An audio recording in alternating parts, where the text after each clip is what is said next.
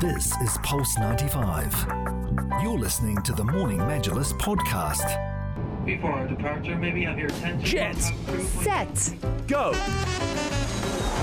Jet, set, go. Mapping destinations. Yeah, looking at destinations, AirArabia is going to be talk of the town for us here in the United Arab Emirates and in the Emirates of Sharjah in particular because of the record profits they've delivered.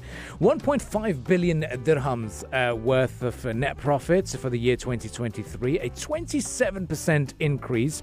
The airline has achieved double-digit growth in profitability and passenger numbers. So that's great to see in terms of the progress done by the airline. The turnover for the same period reached about 6 billion dirhams, reflecting a 14% increase compared to the 5.2 billion dirhams that they had registered in 2022.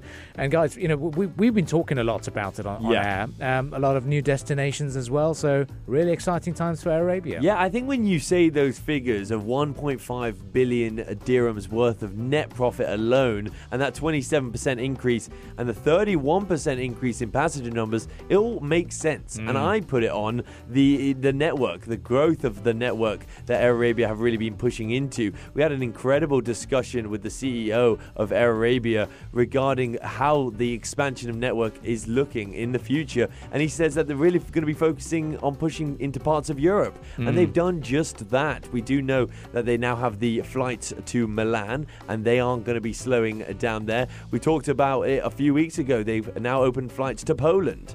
So it's these little increments, these little new destinations that are going to be not only continuously bringing back passengers, but they're going to be bringing in new passengers as well. And it looks like they are definitely not going to be slowing down there.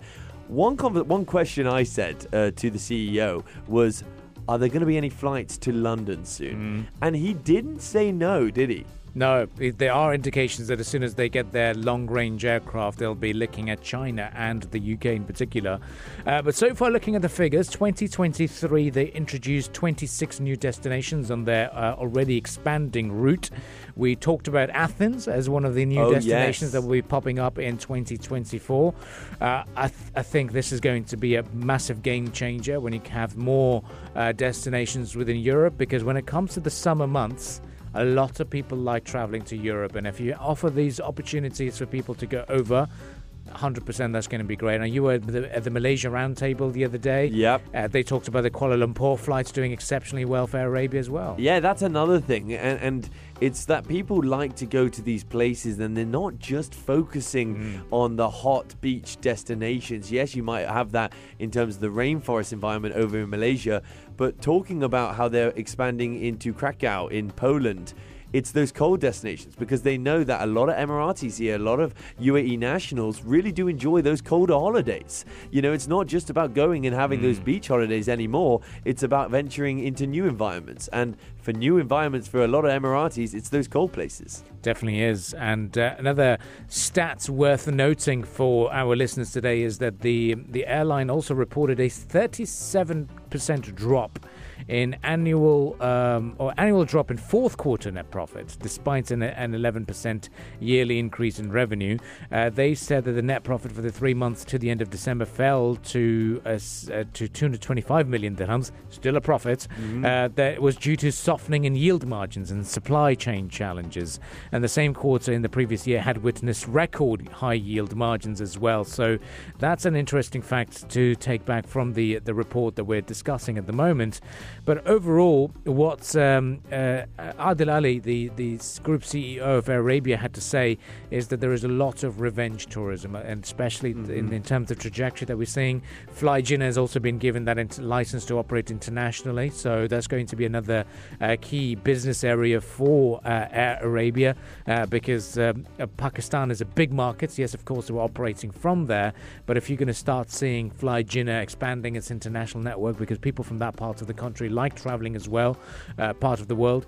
So I'd say we were expecting some really, really positive figures from AirArabia for the year 2024. Yeah, and it didn't disappoint just last year, as well as I predicted going to be into this year as well, because we do know, of course, the pandemic hit everyone financially quite intensely, and it really made us think that we do value travel. But when we now have travel back on the cards, it is still quite an expensive luxury to enjoy.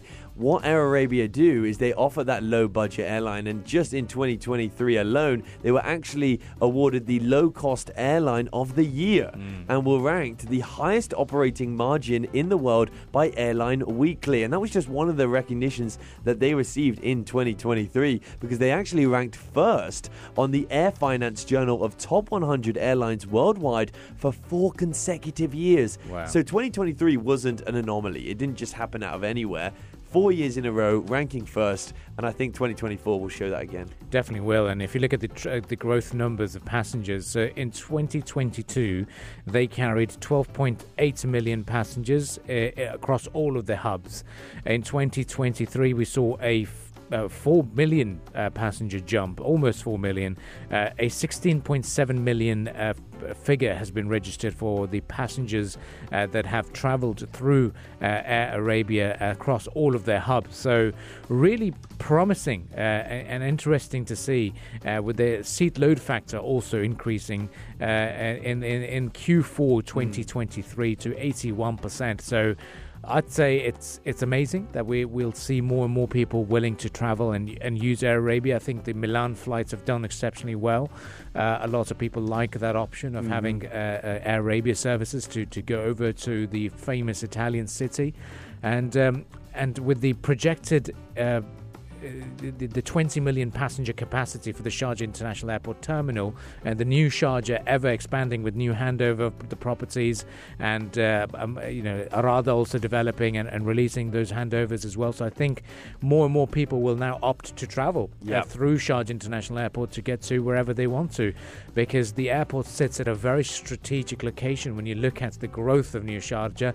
So instead of people saying, hey, I'll travel down to Abu Dhabi or Dubai to fly out, you'd be thinking, why not? Because the area that I'm personally moving to as well in a few months' time, fingers crossed, or in a few weeks' time rather, is very close to the airport. So I'm also thinking, if I want to travel anywhere, I'd go through AirArabia and go through the Sharjah airport. I know you're travelling through, using AirArabia, travelling to a very picturesque location not so far away from us. Tbilisi. Yeah, there you go. Just another one of their incredible destinations. I think they're going away from that old mentality of them being a solely short-haul airline, and it's amazing to see. I know the popularity of the Far Eastern destinations, Phuket, just being announced, I believe, on the 15th of December.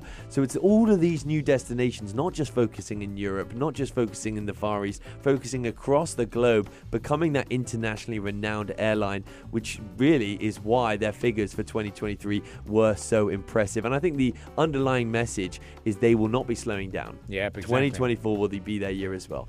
Definitely is. We'll keep our fingers crossed as well, and looking forward to slightly cheaper airfares, hopefully. But at the moment, they seem to be climbing as well with the oil prices at the stage that they're at. So, but we'll definitely be keeping a close eye on those figures. This is Pulse 95. Tune in live every weekday from 7 a.m.